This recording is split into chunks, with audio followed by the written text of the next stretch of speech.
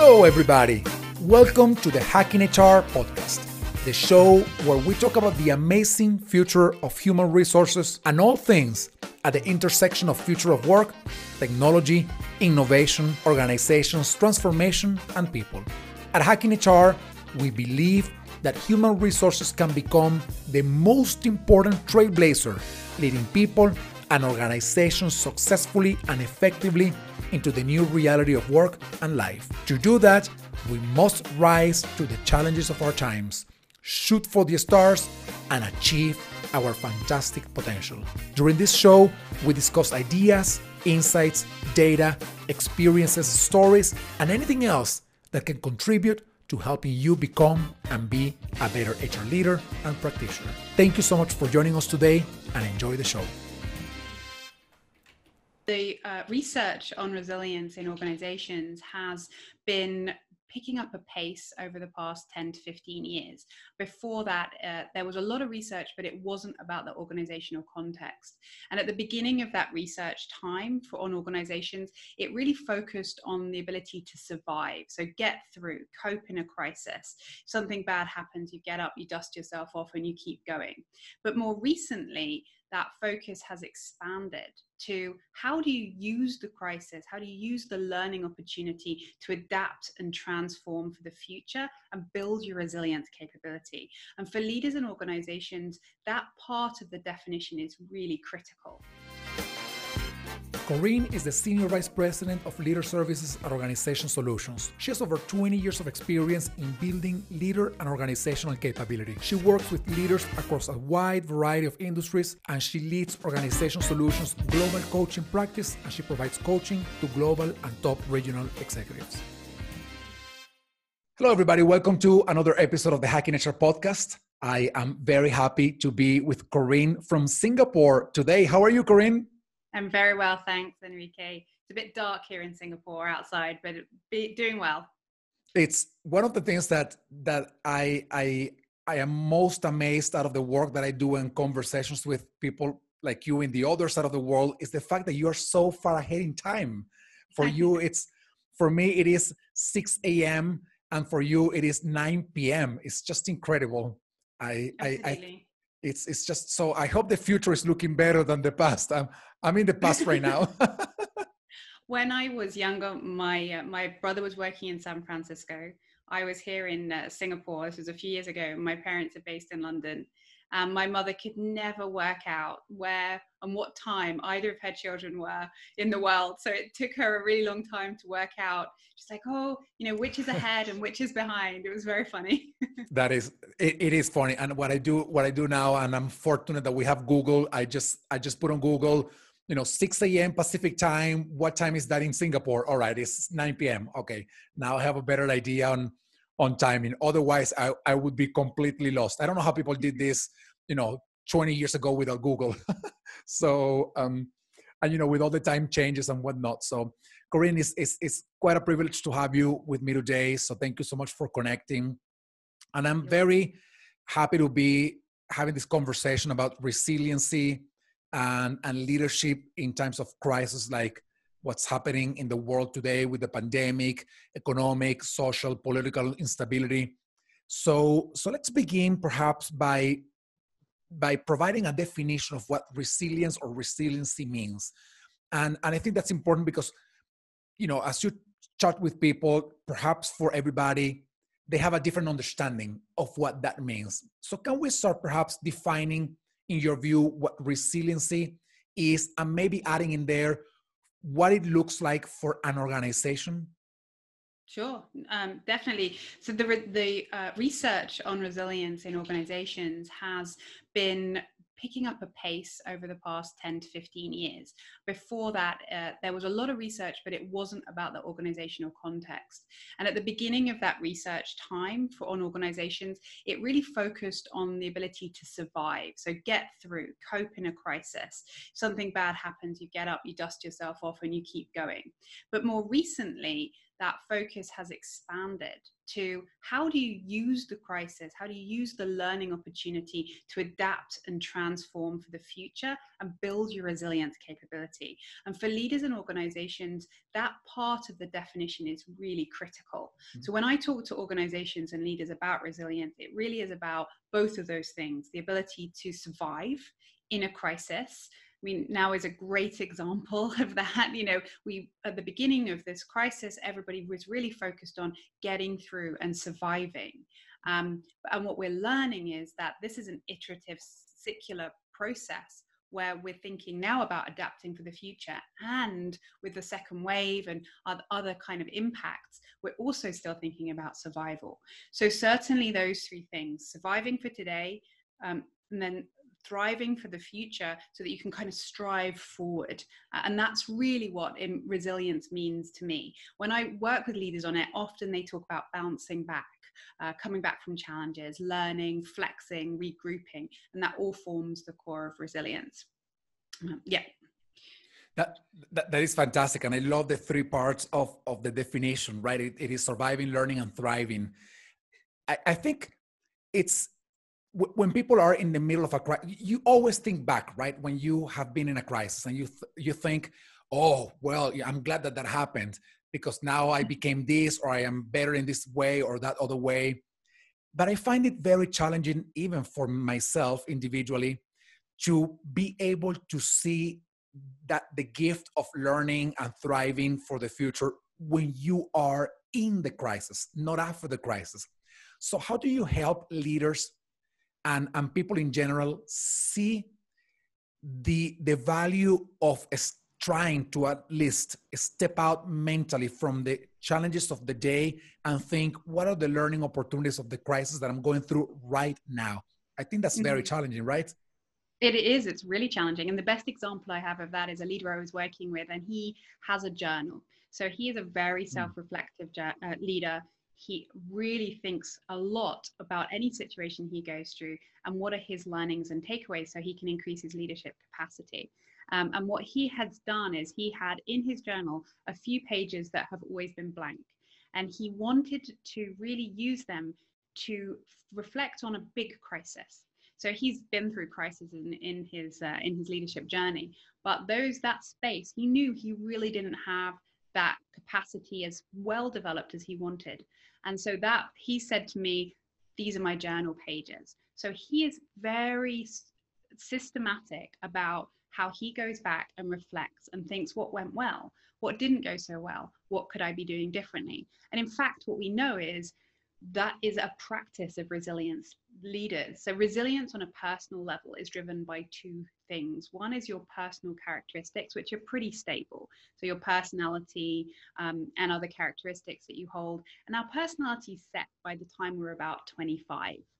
So for the younger leaders amongst us, that's still developing. Certainly if you're growing a family, your children's personality are still developing. But for most of the teams we lead, they're over 25. So that's and that's about 60% of your personal resilience.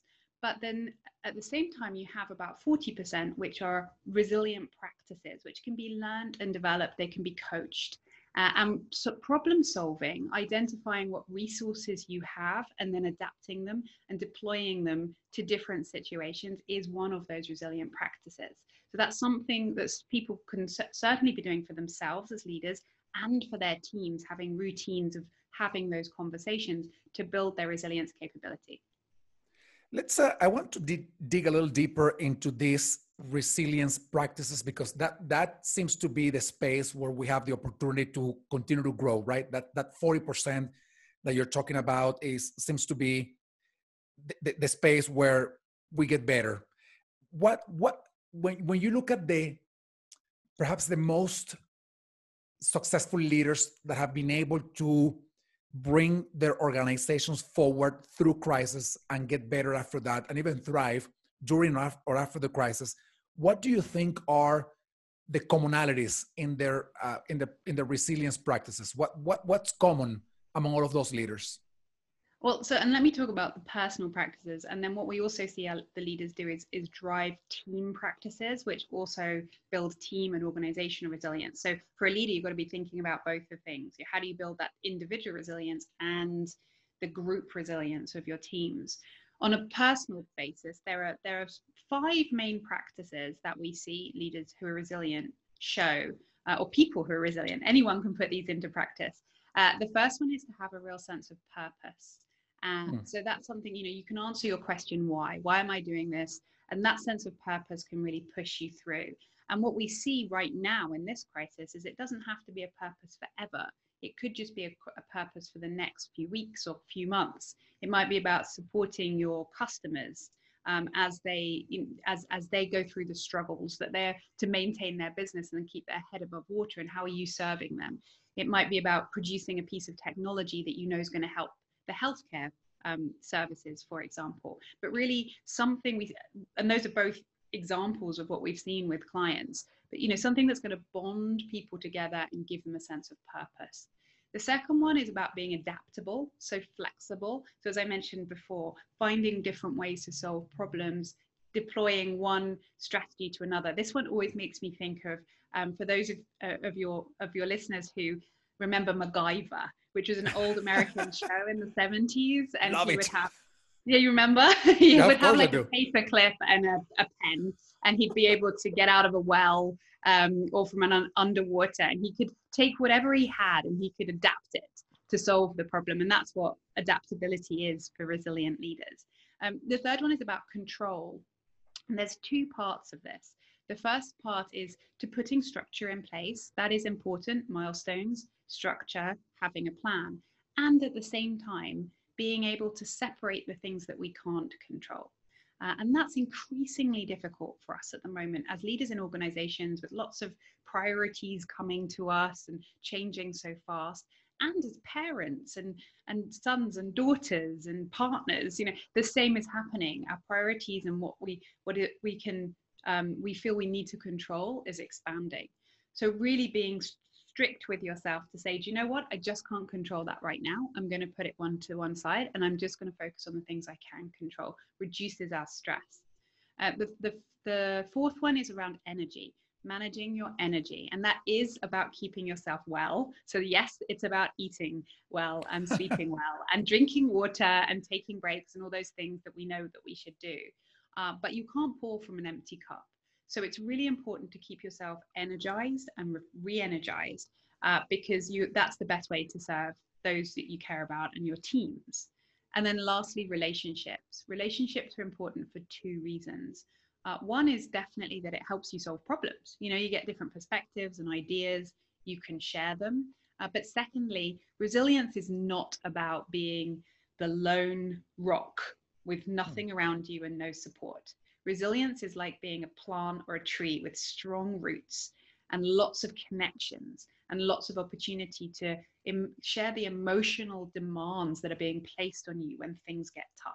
And that is a really important part of resilience. So again, I would really encourage people to look at that emotional support network they have and think, how can I increase that? If we're working with an organization, how can you increase that with your team and bond them closer together or wider in the organization?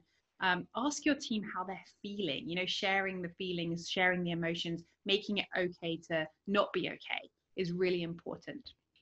This is such a powerful framework. And I definitely want to go back to tell our audience once again what the 5 things are, because I think they are powerful. Purpose, adaptability or flexibility, control, meaning providing some structure, but also knowing what you can't control.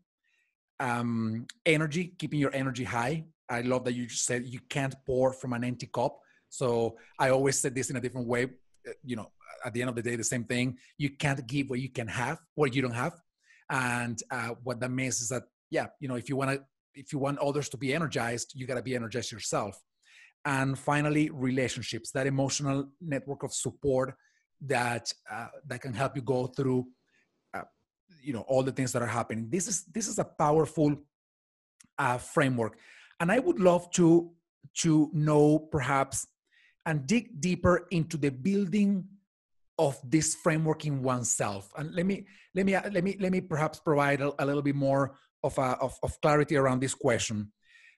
Sometimes this idea of adaptability and flexibility, which is something that a lot of us in the space of building skills for the future, we talk about this very often, but it happens that for many people, sometimes that idea of adaptability or flexibility does not have not a structure, but a way to make it happen. You know, because they hear so many ideas like, well, you got to be flexible, letting things go, and you have to embrace the new things. You have to be resourceful and this and that. But how do we build these five strategies in ourselves? What do we have to do to make sure that we keep in mind the purpose as leaders, that we are adaptable, that we have the capacity to provide a structure, but also to let things go that we can't control, to increase our energy and to build those relationships? So what would you say to people in that regards?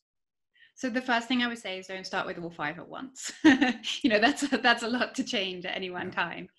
So when we work with companies, we actually have our own measure that we use with leaders and their teams. And we look at their personality traits that drive resilience, their resilient practices, and also the resources and demands in their environment that are increasing or are reducing their resilience. So when it comes to the 5 practices, which we call PACER, PACER, PACER practices, then we would measure those. Like, where are you now, and how are you building those? And often a leader will find that there's 1 or maybe 2 that they really need to focus on building. And that's what, and then we would focus on that. So you mentioned adaptability. Now there is a personality aspect to this as well. Some people are just better at working within uncertainty than others. Mm-hmm. They have a higher ambiguity tolerance. As leaders go through organizations, they tend to get better at that. They tend to get better at managing uncertainty. And what we sometimes find is that they are a lot better at it than their team. So they are not thinking about how are they burning their team out, because their resilience is super high. You know, they're calm, they have this flexibility, they're comfortable with the ambiguity, and their team are just thinking, what's going on? You know, they're off being absolutely fine, and their team are super stressed. So I think as a leader, think about yourself and also your team. Some things you can do to increase flexibility is to give decision control to others. So, you know, let them be in control of some of the decisions that affect them. So engaging them in change, letting them flex their own work pattern, stretch those capabilities in your team meetings or with yourself. Ask yourself simple questions like, what's another way I could go about that? If you find that it's just very stressful when things change fast, there's very simple practices you can do. Breathing is an incredibly powerful practice. It's, you know, it really is. It's so simple, and we can bring it out whenever we like. Five deep breaths just completely resets ourselves. So if you feel stressed out because things are uncertain, then that's something you can very simply do. So think anywhere where you're identifying that this is tough and you want to flex and increase your capability, finding those short little micro routines that again help you in the moment and overcome it is really important. But definitely with adaptability, it's asking yourself the question, what's the good that could come out of this? What's the positive outcome that this could drive? How could I approach this differently? Who could I ask? You know, all those questions just makes it more controllable. This is a great segue into the question of leadership development, because all that you're talking about is qualities and characteristics or behaviors of leaders, especially in times of crisis. So when you think about, we live in a world where now the common place is uncertainty, ambiguity, chaos, challenges, adversity. We are going through a pandemic now, but next year is going to be economic recession, and the year after that is going to be, you know, climate change diaspora, moving from one place to another. So it's always going to be so great. Yeah, I know. I don't want to scare anybody, by the way, but it's, you know, the idea here is that this principle of a stable, controllable world does not exist anymore. and we're always going to be in some level of uncertainty and chaos. So thinking about leadership development, what should we be focusing on when we are developing not only the current generation of organizational leaders, but also thinking about the next generation, meaning perhaps the younger people that are getting into the workforce and that are dealing with all this craziness that's happening around us? Yeah, and I mean, I think the other aspect is, I mean, I've talked a lot about, you know, the new equilibrium being that there is no equilibrium, but the reality is that's been always true, right? It's just, I mean, yes, the pace of change and some of those big, very scary examples you just gave are certainly on the horizon, and we're all very conscious of them. But certainly, as we think about leaders over time, that has been true. And any stage of growth for any organization has adversity. So when we think about growth leaders and the growth challenges that they might overcome, we see growth leaders do three things. And this, you know, this is based on the research and the practice we've done with our clients all around the world.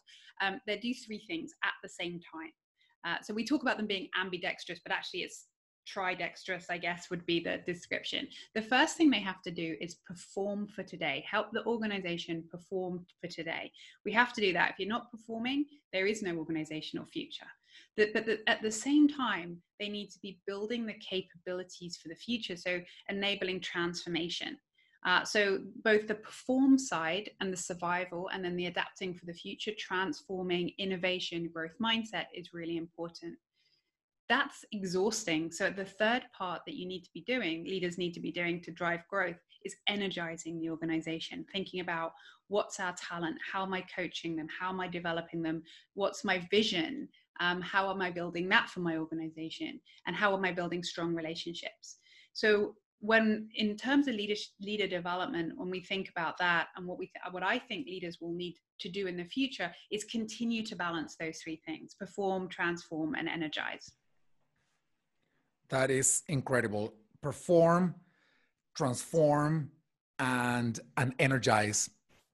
How does that look like in the eyes of a regular corporate citizen, meaning the people who don't have neither a position of formal authority or a position of influence over others? When they look at these kind of leaders that you're talking about, how do they look like? How can I say, oh, Corinne is that kind of leader that transform, perform, and energizes? Well, the first thing about growth leaders is they're not always the kind of the nice leaders who are really easy to get on with and sort of sit within the organization, because they can be a little bit abrasive in some ways, like not necessarily in their behavior or the way they act, but they're like the sand in the oyster. So they are pushing the organization forward. You know, they're creating that opportunity for innovation and that experimentation. They're pushing the thinking around what does the future look like. And at the same time, they're engaging people. So if you're sitting in their team, you're seeing them ask questions and engage different groups of people in solutions.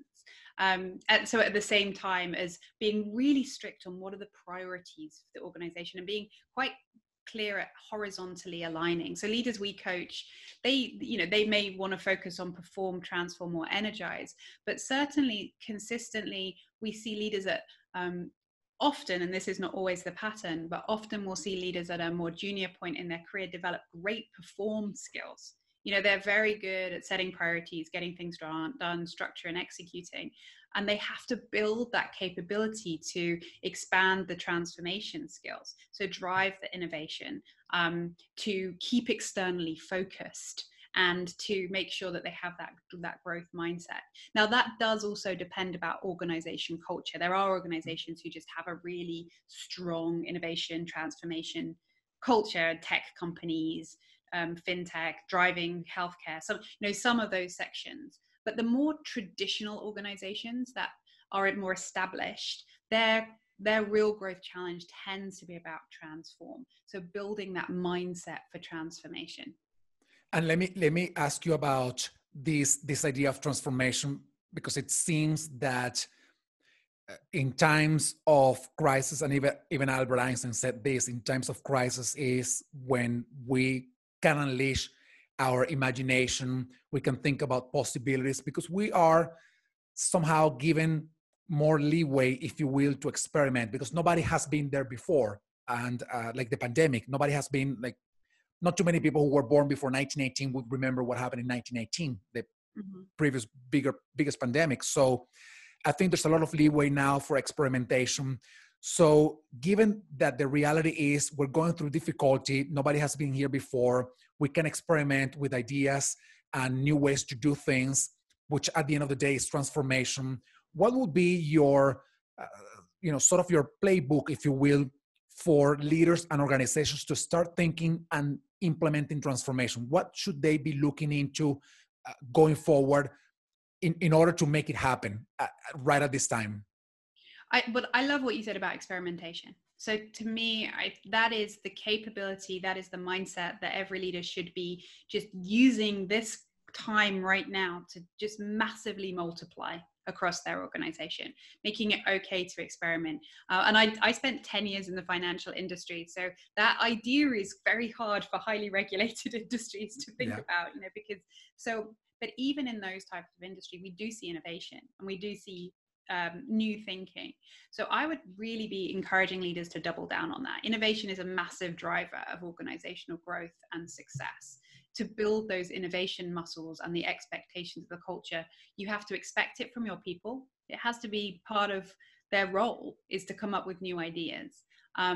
As a leader, think about how you're responding when new ideas are brought to you.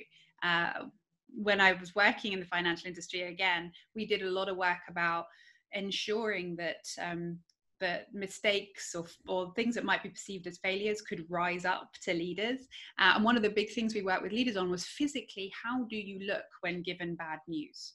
Right? And I always translate this across to new ideas, because if you look serious, even if that's not what's going on in your head, then you're going to reduce the likelihood that someone will come to you again because of the message you're sending. Same idea with new ideas. Ask people in your team meetings to come up with new ideas. Encourage them, let them experiment. Have a few ideas that you're experimenting with. Tech companies often have a bunch of experiments they're trying, and then they only pursue 2 or 3.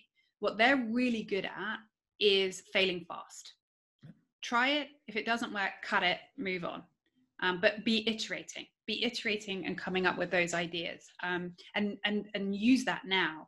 What we're seeing what I think is really interesting right now is we're seeing that with companies working with their ecosystems to experiment with new ideas. So hotels are a great example of this. If I talk to hospitality leaders, their sense of responsibility for for their staff, it just doesn't stop there. It doesn't stop at the boundaries of their hotel walls. They feel responsible for their entire community ecosystem, because they know how much they rely on that property. And so again, this is a great example where we're seeing great innovation of the use of hotel kitchens, the way transport is being used, the pivot of mindset around safety. Really interesting. You and I were speaking earlier about another great example, which was the performance industry, where you have an ecosystem of people around those performers, and they're thinking differently around how do we use the assets we have and deploy it differently. That's I think that's it's beautiful that leaders can think in that way, taking care of their people beyond the walls of the organization, because like you're saying, there's an ecosystem of people that sometimes we don't see, but they are all involved in making every single thing happen, right? Even the person who's taking care, cleaning the floors of a building, that person is part of the ecosystem of people who work in a given organization. So this is powerful. One thing, Corinne, that I know is cornerstone to all this and probably foundational to all that you talked about is this idea of leaders becoming more human, right? And being more vulnerable. And I want to ask you, what comes to mind? What do you say when we talk about humanity in leaders? Because we've seen I think we are seeing a transformation in the way leaders operate, because the new reality of work is people are working from home. So maybe micromanagers have less of an opportunity to be micromanaging, and leaders who were perhaps not giving others the opportunity to grow because they thought, well, they have to take care of family, meaning they won't take care of job. Now everybody has to take care of family and job at home. So what comes to mind when we talk about this idea of humanity, or leaders becoming more human and more vulnerable? I think that's a great question. So, and also this is important, not just because it's the right thing to do, which it absolutely is, but we also know that network centrality, so how central you are to that ecosystem you drive, is massively important to organizational success. So the more central you can be as an organization with your supply chain and your customers, that's helpful from a business perspective. When it comes to people, I've certainly seen that. I mean, as you mentioned, I've been working with a lot of organizations on helping their people thrive through good times and bad, build that resilience. And the consistent conversation is around wellness and reducing burnout, and thinking about those around them and keeping people. It's not necessarily about performance, but it really is about them being okay. So that's certainly become more important for people, for leaders. I have seen a shift in vulnerability on leaders, more willing to be vulnerable and share a little bit of themselves in this crisis. So a great example is a leader I was working with, and he was running his first big town hall. He works in a bank, so he was suited and booted. He had his tie on, he's got everything ready, everything's perfect. He had no idea how to use the technology, so he had his assistant telling him how to do it. It's all set up, and then he's sort of on there and he's talking, and then suddenly you heard this noise outside, and the feed just goes dead, and then quickly again it comes back on, and he's suited and booted and goes through. 2 weeks later, and I was working with him on a coaching relationship, so it was lovely to see the transition. 2 weeks later, he did another town hall. He had casual top on. His kids were no longer sort of stuck outside, but they were wandering in and out. He knew how to use the technology, and he was talking about the challenges that he had been facing over the past 2 weeks to deal with what was going on and deal with all the extra meetings and concern and worries. So by sharing that little bit of himself, he was making it okay for the rest of his organization to not be okay, and in doing that, I think we underestimate how important that is for leaders, right? So letting people share with you how they really are feeling isn't just a nice, warm, fluffy thing to do.